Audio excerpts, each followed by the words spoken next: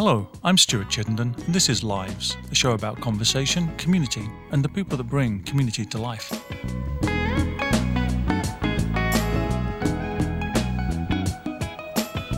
My guest today is Anne Hunter Pertl, Executive Director of the nonprofit Stand for Schools.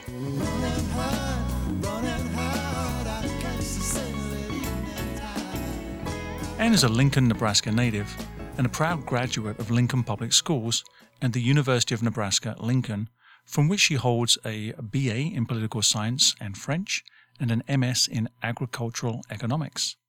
Prior to founding Stand for Schools, she spent 5 years in Washington, D.C., working at the U.S. Senate, the White House, and the Environmental Protection Agency. Anne is passionate about preserving and strengthening Nebraska's public schools so that future generations of Nebraskans can enjoy the opportunities she received. Anne, welcome to the show. Thanks so much for having me. Let's set the scene by my asking you to talk about some of the trends that you are seeing in public education. Right. So I want to start by noting that Stand for Schools is a policy and advocacy organization, and we're dedicated to advancing public education in Nebraska. And we formed in response to a very specific set of threats and challenges facing public schools in Nebraska. So I'm coming at this question from that lens, so I want to be clear about that to start. So the threats that we formed in response to are around school privatization, which is basically using taxpayer dollars that in the past have always gone to public schools in Nebraska and putting them toward private forms of education, which include charter schools, vouchers for private schools, and tax credits for donors to private school scholarship funds. Now, Nebraska has great public schools as well as great private and parochial schools, and has for years.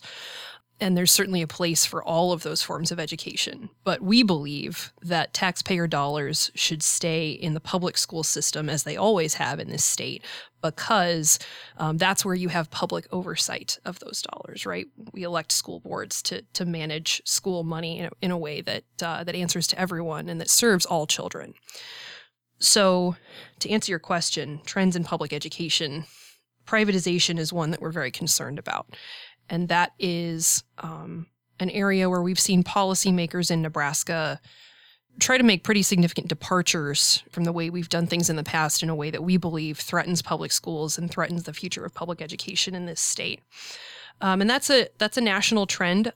Nebraska is one of 3 states remaining that have no school privatization policies on the books, the others being North Dakota and West Virginia. All other states at this point have some form of privatization that they're working through. And for that reason, we've got about 25 years of data from other states on how charter schools and private schools with public funding perform compared to public schools. And therefore, this is not an experiment that we have to run on Nebraska's kids. We've got 25 years of results from other states. And what they indicate is that on the whole, those private options don't perform better, but they do hurt public schools, and notably they increase segregation and the concentration of inequality and poverty. So before we move on to some of the issues that surround that particular movement, you mentioned that there's a quarter-century history of privatization. So charter schools started in Minnesota in the early 1990s, and even as early as the late 1980s, they were conceived and supported actually by teachers' unions who saw them at that time as a possible antidote to what they saw as sclerotic urban school districts that were really resistant to change, and where teachers felt that they weren't able to give the best kind of education to the kids that they deserved. The key part about charter schools, though, was that they were going to be limited in number. They were going to be basically little laboratories where teachers might try out new instructional methods, test out what works, see what doesn't. The things that work could be shared with public schools. And the idea is that information gleaned from charter schools would be kind of fed into public schools, and it would make the whole system better. Charter schools as a concept sort of got hijacked for political purposes. Politicians in a number of places saw the opportunity to frankly, weakened teachers' unions by creating a lot of non-union teachers by expanding charter schools.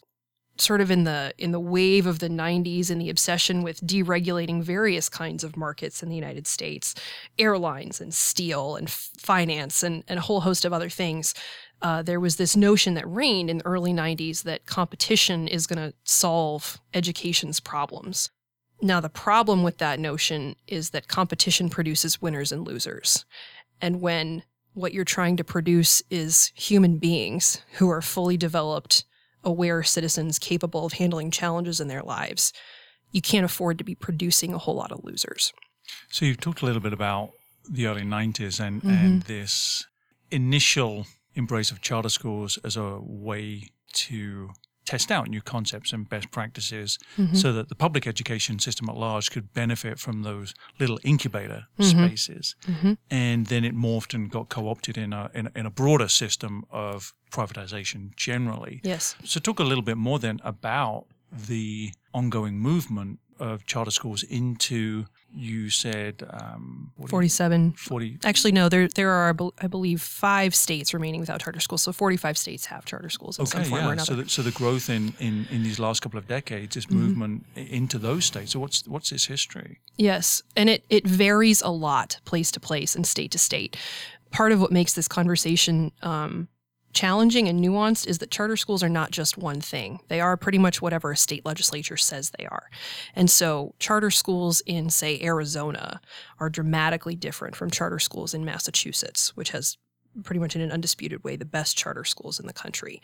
The difference in their quality and performance is the amount of regulation that we put around both how many liberties, let's say, charter schools are allowed to take with the curriculum, who's allowed to start one, how well you have to pay teachers, how well you have to treat staff, and what kinds of checks and balances there are on the way that students are being treated. What are the differences between certain types of charter schools? And maybe pick one or two to illustrate how different they can be. Sure. So charter schools at a basic level are schools that are publicly funded but privately run. And that private running of charter schools can take the form of either it's going to be a private board of directors, but it could be either a for-profit or a not-for-profit setup. Some states allow one model and not the other. Some states allow both.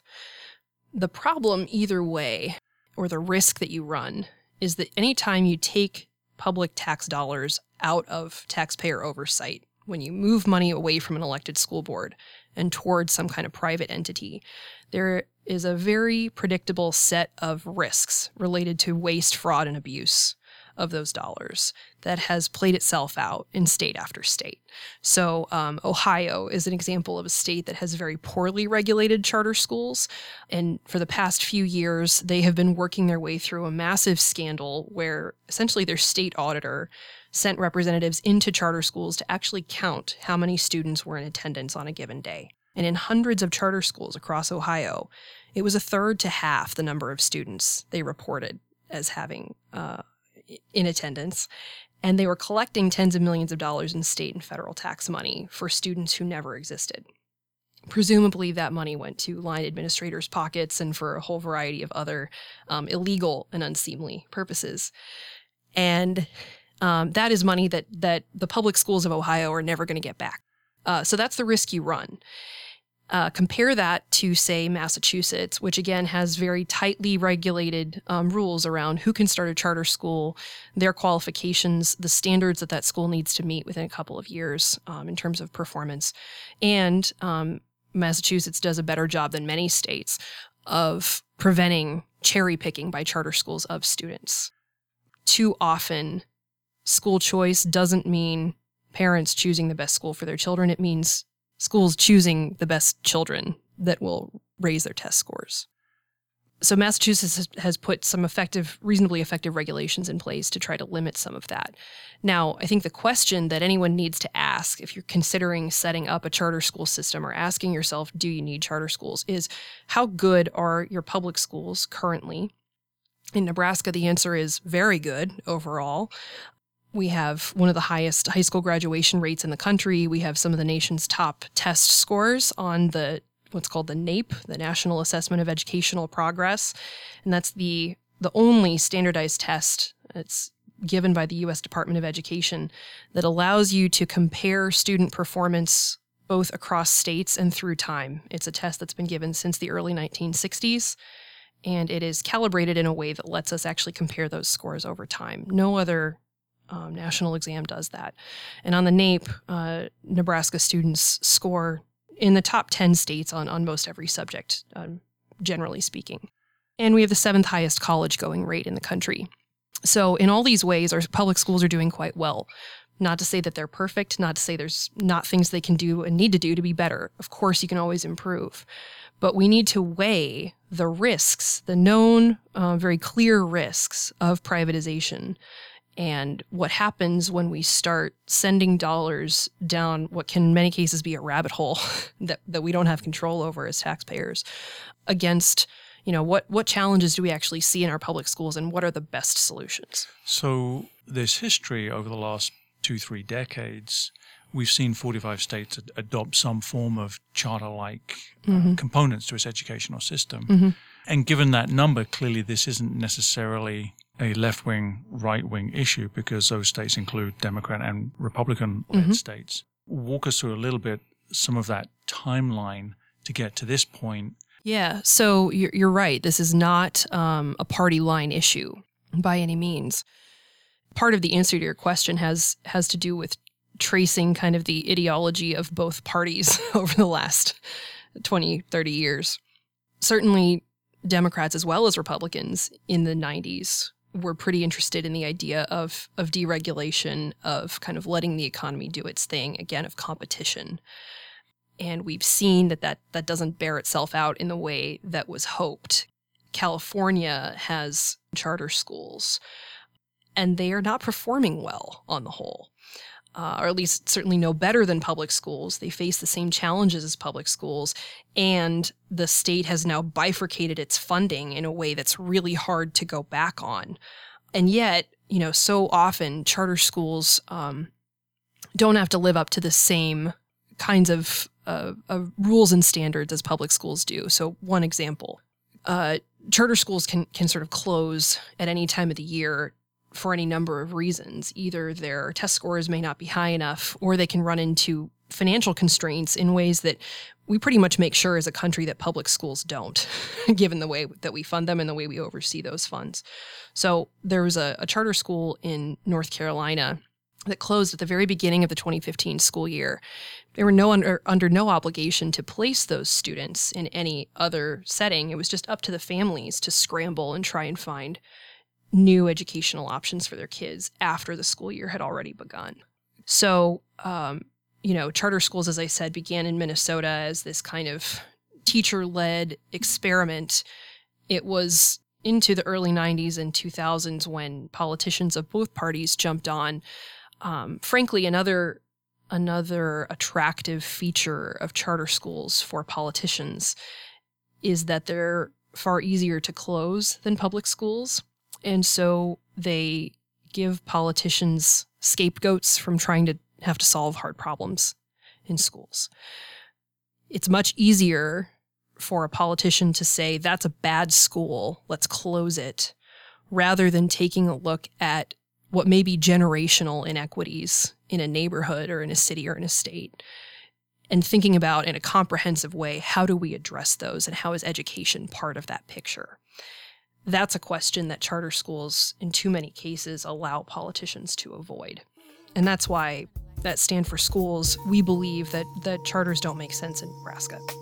This is how I look without makeup, and with no brow, mine in it sag down low. My hair ain't never hung down to my shoulders, and it might not grow. Shit, you never know. But I'm clever. When I bust a rhyme, I'm clever. Always on your mind, she's clever. And I really wanna grow, but why come? You're the last to know.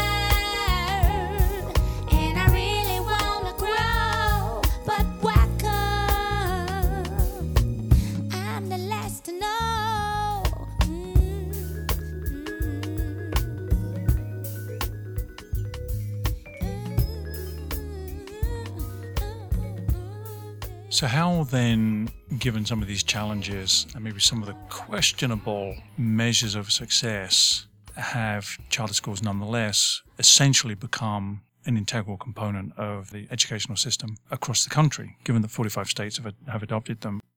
There have been a number of organizations as well as politicians over the years that have latched onto charter schools and wrapped advocacy for them in the language of civil rights. So a great example of one such organization is Teach for America. You know, I've had a number of friends who have been Teach for America participants and volunteers, and not in any way to try to diminish their passion for trying to teach kids. But I think there's a really problematic, quite frankly, white savior attitude with an organization that believes fundamentally that if we take fresh college graduates who are not education majors and place them in some of the most difficult schools in the country on a rotating basis, that things are going to change. I think that's pretty much the opposite approach of what we need. So Teach for America is one example of an organization. We live in such a dark money world where the source of political donations is so difficult to track that it's hard to even know for sure or name all the sources of funding that are going to the privatization agenda. But a number of not just sort of traditional industry billionaires, the Koch brothers, many others, but a number of Silicon Valley billionaires now. Reed Hastings, who's the CEO of Netflix, has become a huge supporter of charter schools. The Gates Foundation has supported charter schools. And again, I think that comes from a misguided belief from folks who have been successful in the business world that competition is really what drives successful schools. Competition makes sense if you're producing computers or movies or any number of other consumer products. But when you're trying to produce fully developed, well-adjusted human beings, we can't be picking winners and losers in the same way. I have to ask then, there must be some success stories, right? So what is it that can be learned from the success stories that could be leveraged into some larger scale across the country? Mm-hmm. Well, the great news is, well, one, I will say that there are certainly fantastic charter schools out there. And second, there's nothing that charter schools can do that public schools can't do. So there are some cool examples of that in Omaha, where the Kennedy Elementary here in Omaha has gone to a longer school day, a longer school year, a curriculum that has been partially informed by the Drew Charter School in Atlanta. And that was an intense collaboration between Omaha Public Schools and the founders of that charter school. And, you know, they worked with the school district, worked with the teachers union to adjust the contract for teachers in that building to work longer days, longer into the school year, and to really deliver a lot of the same services to kids. But the key point is we're keeping those tax dollars within the oversight of the school board. And that, from a Stand for Schools perspective, is what we're most concerned about. So there are certainly successful models out there. I mentioned Massachusetts earlier. I think it's safe to make the case that charter schools in Massachusetts are those that most closely resemble public schools in terms of their governance and the way they are funded. And that is a really key point. So there are many innovative ways that we can try out new instructional methods, try out new curricula, but it's about making sure that the taxpayer money is being well spent. That I think has been one of the greatest challenges for many charter schools across the country, and where, from a Stand for Schools standpoint, we really think that we need to keep things in the oversight of school boards. So we started our conversation with a question about trends in the field of public education. Mm-hmm. And part of the conversation we've had since then suggests to me that there are perhaps two perspectives. Mm-hmm. One is that public education itself has its own internal issues around best practices, new schools of thought, if you'll excuse the pun. Mm-hmm. And the other track here are those trends that are happening in the world around public education, which could be, for example, you've alluded to issues around deregulation of industry, the globalization of business. So factors like that, combined with perhaps issues around politics and movements towards the diminution of unions and the power of unions, and the desire perhaps ideologically, politicians and otherwise, of interest groups to control the messaging that is infused into the education system. So they seem to be issues that aren't directly within public education, but are wrapped around it in some positive and potentially nefarious ways. I think that's a really good way to put it. So there are some incredibly encouraging trends within public education itself, a recognition that we need to do better when it comes to culturally competent instruction, a recognition that we need to do better when it comes to treating students in a trauma-informed way, a growing recognition that all students need to see themselves represented in the curriculum and by the teachers that teach them. That is something that I think public schools are looking to do a lot better than they have in the past. There's also a growing understanding of the way that trauma affects children's brains and more broadly of the way that children's brains develop, and teaching in a way that's responsive to that. So in more and more ways, I think schools are working to become truly more child-centric, where in the past they were more adult-centric. So I think those things are really encouraging. But I think a lot of what's happening around public education is really worrisome. More and more social services, social safety net type programs are being stripped away, and schools are being asked to fill that gap with fewer and fewer resources themselves. So we are asking schools to not just be schools, but to be health clinics, to be food banks, to be mental health treatment centers. And I think every teacher and administrator I know, to a person, believes that schools should step up and fill gaps where they exist. That if children need services, schools need to find a way to meet kids' needs. But I think that the conversation that is too often missed is what gaps exist elsewhere in our society that we are asking too much of schools to fill. And that's where things, I think, look really worrisome at the moment. And I think we've got administrations both at the state and federal level that are focused on leading things in the opposite direction of where they need to go. It seems to me that the stereotype of public schools is that they are left to and obliged to deal with some of the outside social ills that beset the students and even the teaching staff. And those schools have to deal with those issues and those ills as best they can, whereas charter schools endeavor to have students whose social lives outside of school and the social context they exist within has less of those ills. And so the school itself isn't having to deal with anything other than the educational content that it's teaching. Now that's a big stereotype, and you could just say, yes, that's fair, or no, that's a dreadful painting of too big a picture with no nuance. It's a simplification, certainly, but I think in a broad sense, it's often true. I think there are broadly charter schools that intentionally exclude students who have additional challenges in their home lives, and there are charter schools that really try to specifically work with those kids. The challenge is when you have students with severe special needs who might cost taxpayers $80,000 to $100,000 a year to educate. For comparison, average per pupil funding in Nebraska is about $12,000 a student, and we do better in our investment than many states, though we still have a ways to go. It is really hard for a new charter school to take on a student who has those kinds of severe challenges and really meet them, whereas public schools not only are better equipped to handle those challenges, but are legally required to. You know, whether you've got charter schools that have bad intentions or that have good intentions, it is a lot harder for them to educate the most difficult students. And in a variety of ways, whether through application processes or whether through counseling out students who have behavioral issues, zero tolerance policies for minor infractions.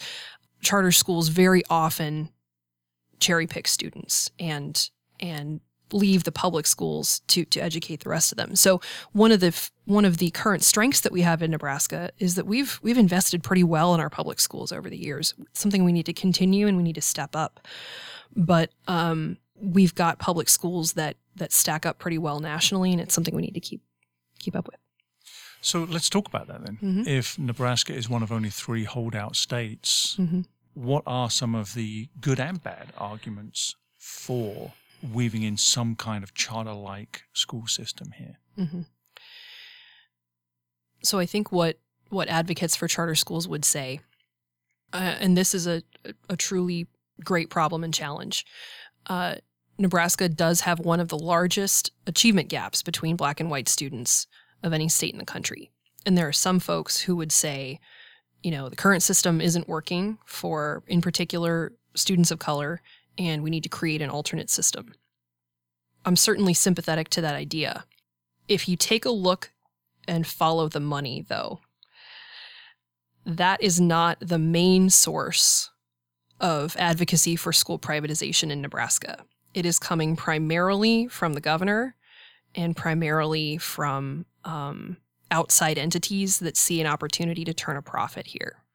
There are certainly passionate advocates for charter schools in Omaha and elsewhere who are parents, and they're entitled to their opinion. But in starting this organization and in taking on this role, what I did was to take a look at the money and see where the real impetus and advocacy is coming from, and it is very much a top-down approach in Nebraska from folks who do not have the best intentions either for public schools or I think for children. I don't think that children are at the center of this discussion at all in Nebraska. I think it has a lot more to do with other things. So in other words, at the beginning of the show, you described how charter school movement in its modern context began in the 90s in Minnesota, and the idea was this incubator, this sort of education hack lab so that we could get best practice and improve public education nationally using that. And then it got hijacked along the way. And you're suggesting that thus far it would appear in Nebraska that arguments for charter schools are cloaked in the guise of choice and use the language of civil rights and point out the challenges in the public education system, for example, between white and black achievement rates. But if you just take that cloak off, you just see a profit motive behind it. That's a fair way to sum it up, yes. Okay.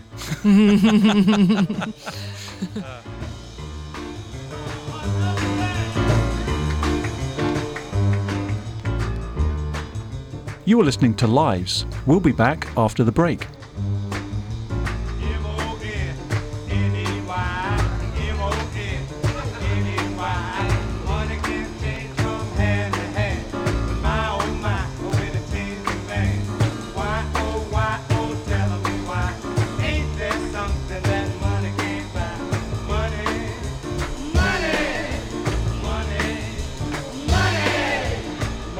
Buy you silk and sable, false religion, fame and favor. Love is there, a willing and able, long as the cash is solid and stable. Why, oh, tell me why? Ain't there something that money can't buy? Money, money, yeah, money, money, yeah.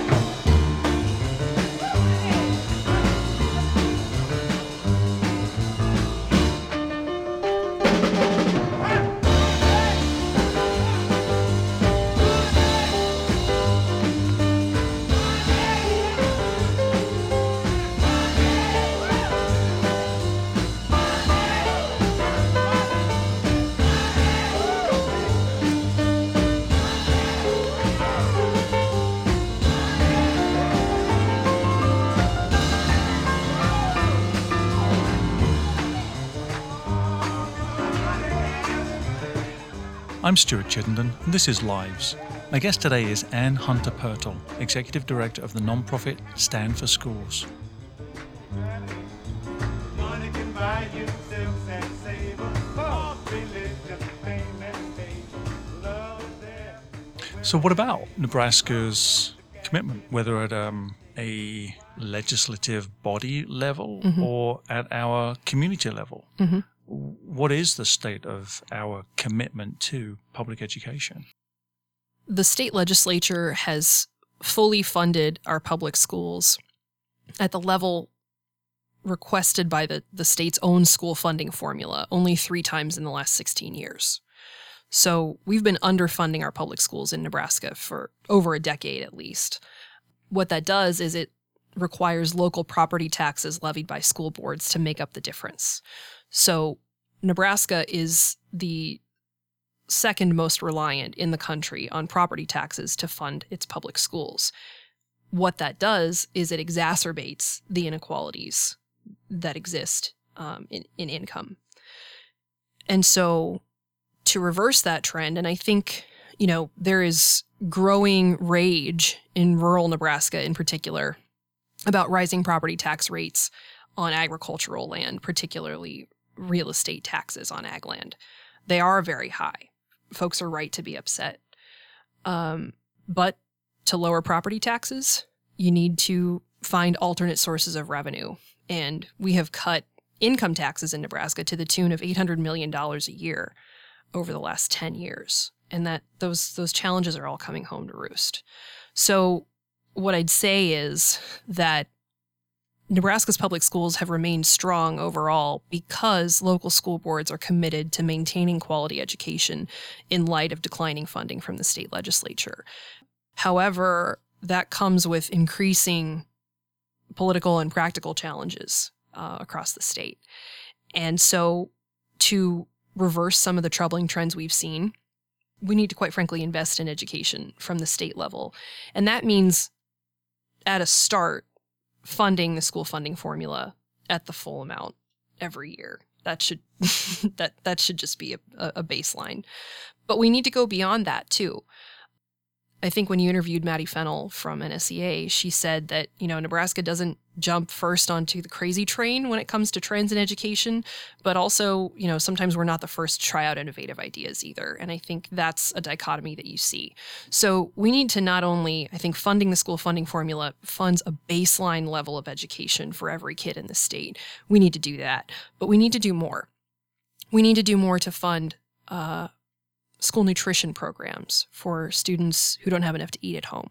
We need to fund career education to prepare kids for all different kinds of career paths. We need to fund mental and behavioral health services. That's a growing need in Nebraska, and surveys of both teachers and school administrators said that is their number one unmet need year after year.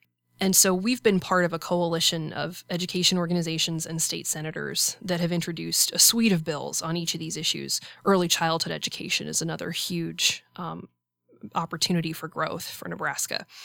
And, we'll be doing that again this legislative session. And we need to make sure that our state senators take these issues seriously and really know what the needs are. I think a lot of folks assume that because they've been to school, they know what school is like. And very many of our leaders haven't been in a school since they themselves were students, which might be 30, 40, 50 plus years ago at this point. And they need to update their perspective. Stand for Schools, I want you in a minute just to talk about how it came into being and, in a nutshell, what it stands for by way of its mission. But to be clear, what I'm hearing from you is Stand for Schools is, in essence, a supporter of public education and is skeptical and is resistant to charter schools being introduced into Nebraska. But in addition to that, you do want to hold public education accountable to improve in whatever ways are appropriate and feasible. Absolutely. That's a great way to sum it up. You mentioned the opacity of money and moneyed interests. And I think in that spirit, I have to ask you, where's the money behind Stand for Schools? Yes, we're primarily funded by the Sherwood Foundation here in Omaha. Also have some support from the Cooper Foundation in Lincoln, and then various smaller Nebraska donors who've been really generous. Those are our main sources. And I think it's really important that we be transparent about where our money's coming from.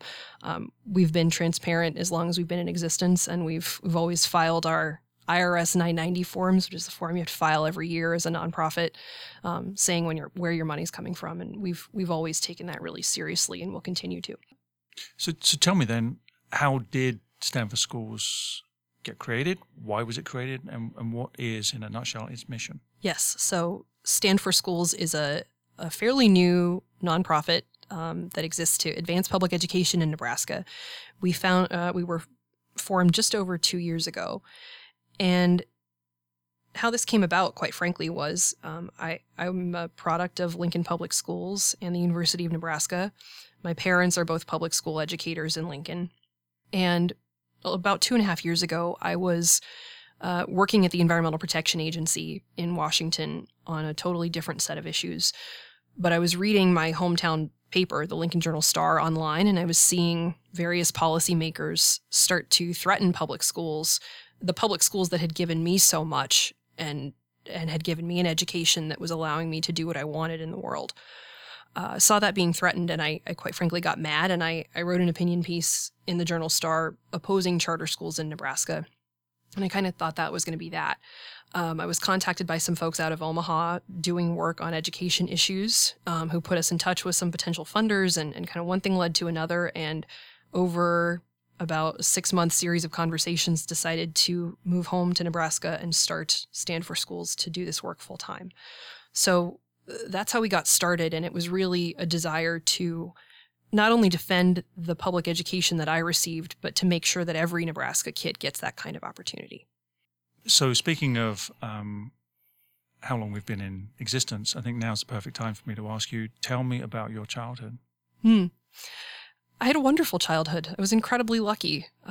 My parents met at the University of Nebraska, so I joke that in some ways I owe that institution my life, which is only kind of an exaggeration. When they started their careers, my dad was a teacher and my mom was a social worker. And then my mom became a stay-at-home parent when I was born. So I had a wonderful, loving household, and I have one younger brother. We had a great experience. Our family didn't have a lot of money growing up, but we were incredibly rich in other ways. So we were taught very early the value and importance of education. We were told from a young age, you will go to college. It's really important. And I think all of that stuck with me, certainly. What was your school like? Yeah, it was great. I mean, I went to wonderful schools, elementary through high school. I'm not quite sure how to answer that question. I had incredible opportunities. So my father was the principal at Lincoln Southeast High School when I was a kid. And I didn't want to go to the school where my dad was the principal. So I went to Lincoln East High School, which is where most of my friends were going anyway. And it happened that school had one of the best speech and debate programs in the state, and perhaps the region.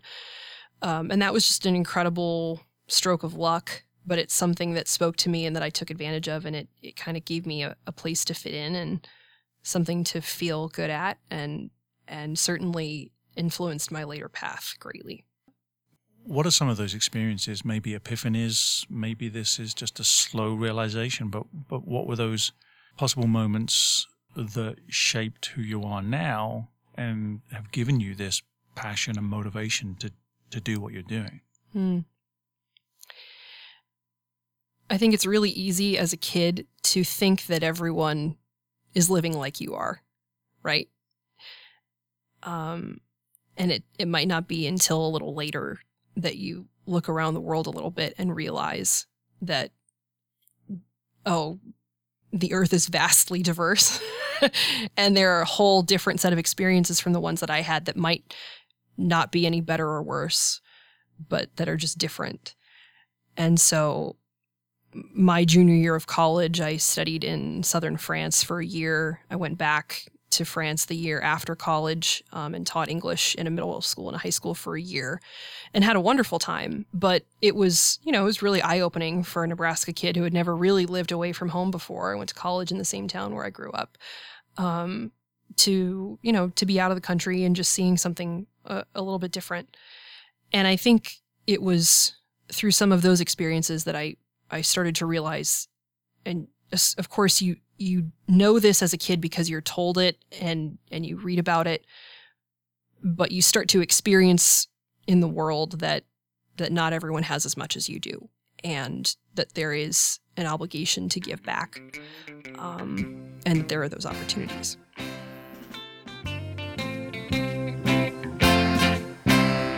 You push me when I'm falling, and you kick me when I'm down. I guess I missed my calling, 'cause I should have been a clown. How much more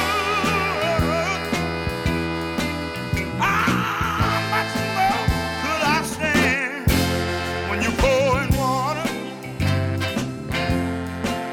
on a drowning man? I like that. Put me on the right track, and then you let me down. Stab me in the back, that's you, baby, every time I turn around. Criticize my love, won't you just try to understand? You're pouring water, I got to tell you about it, on a drowning man.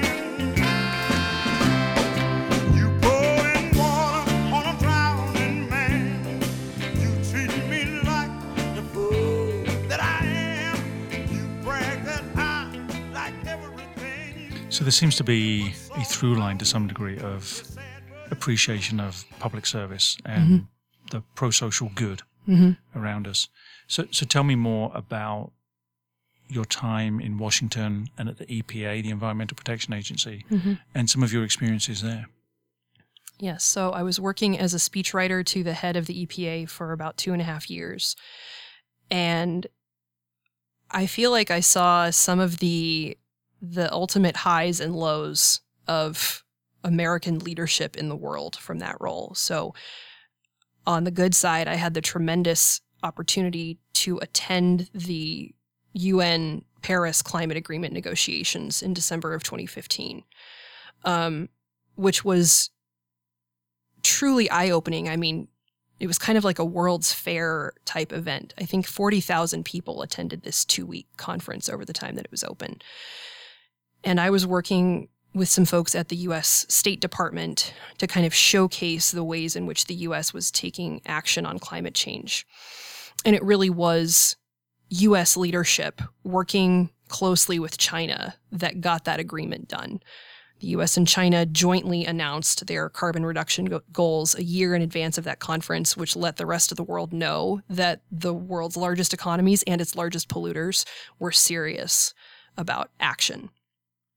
The first day of the conference was the largest gathering of world leaders that has ever taken place. So President Obama spoke, Xi Jinping of China spoke, virtually every head of state from 147 countries spoke, all signaling that they expected an agreement to be reached, and within two weeks it was.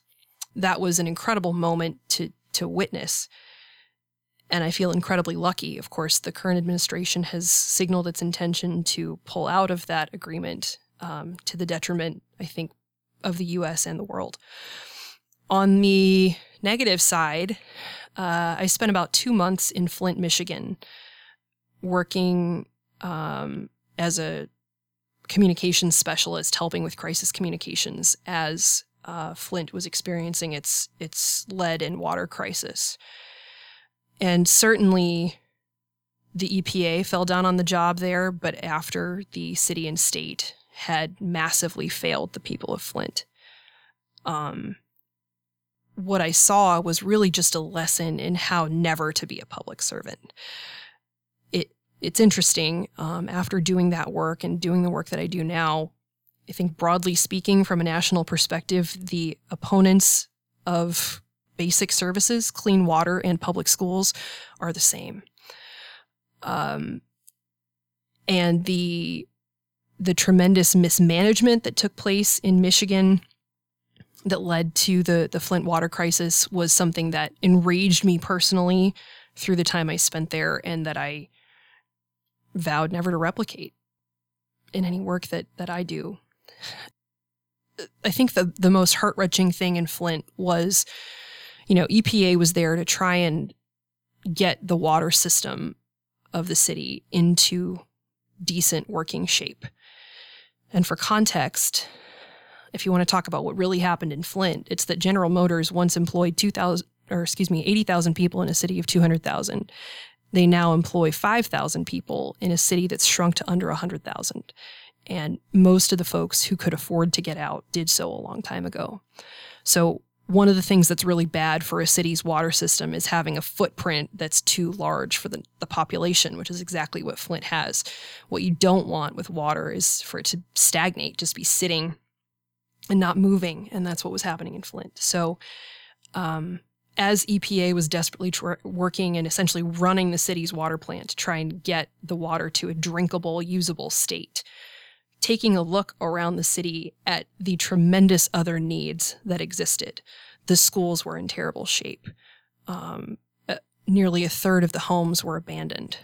The neighborhoods were not safe. And to my mind, we have an obligation to each other as Americans to take care of each other and prevent those kinds of conditions from existing anywhere in this country. And it seems to me that some provision should have been made for the people of Flint back in the 80s when GM picked up and moved to Mexico. But that was never done. And even in light of the tremendous crisis they experienced in recent years, Congress really never ponied up any kind of real money to try and fix the city in any systemic way. Instead, the water system was sort of left to fend for itself, and those broader investments were never made. And that's something that both broke my heart and made me very angry. So you've mentioned a high of public service and the Paris Climate Accord, but you've also painted this picture of the ineptitude and incompetence and self-interest of other public servants. Mm-hmm. And that makes me want to ask you, what are the lessons that you've learned from those prior experiences that still give you faith that we should be allowing elected officials to run our education system and not hand it off to the private sphere? It's a perfectly fair question. Quite simply, I think elections matter. I think they matter tremendously. And I think there is, unfortunately, growing, I don't know if you can even call it apathy, growing despair in this country that, all politicians are evil and just vote them all out, and everyone's sort of equally bad, and therefore we should take everything out of the hands of the public sector and hand it over to sort of private entrepreneurs. And I think the history doesn't bear that out well at all. Certainly, if you look at the performance of charter schools and students on vouchers across the country, you'll see that it's not better than public schools. But in addition, when we contract various public services out to private entities, as happened with Flint's water system prior to the crisis, we're not getting the kind of management that we need. And so basically, I think the real problem we have in this country is that our politics have become such that politicians no longer answer to their constituents in the way they once did. They answer to their donors. And until we correct that, I think we can expect to see the incentives continue to line up in a really negative, troubling way. But it's something that can be changed.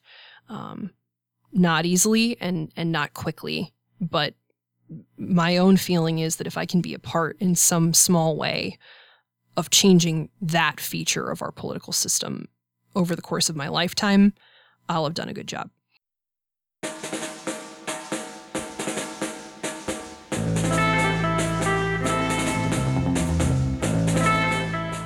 To listen to this show again and to hear past shows, download the podcast at iTunes, search for Lives Radio Show with Stuart Chittenden, and leave a review while you're there to let me know what you think of the show.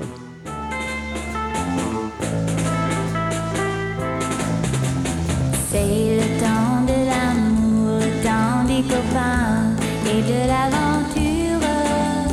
Quand le temps va et vient de penser. Lives Radio Show is supported by Humanities Nebraska, inspiring and enriching personal and public life by delivering opportunities to engage thoughtfully with history and culture.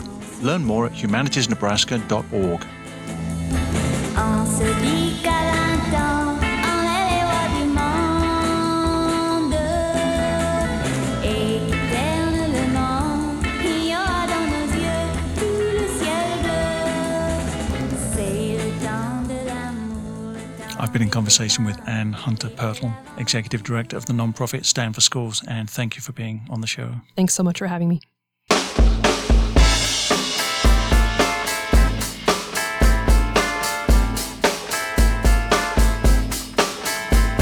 That's the end of this week's show. The magnificent Marion Fay helped produce the show. Lives is an executive production of Squish Talks. I'm your host, Stuart Chittenden. Join me next week for more community, conversation, and the people that bring community to life.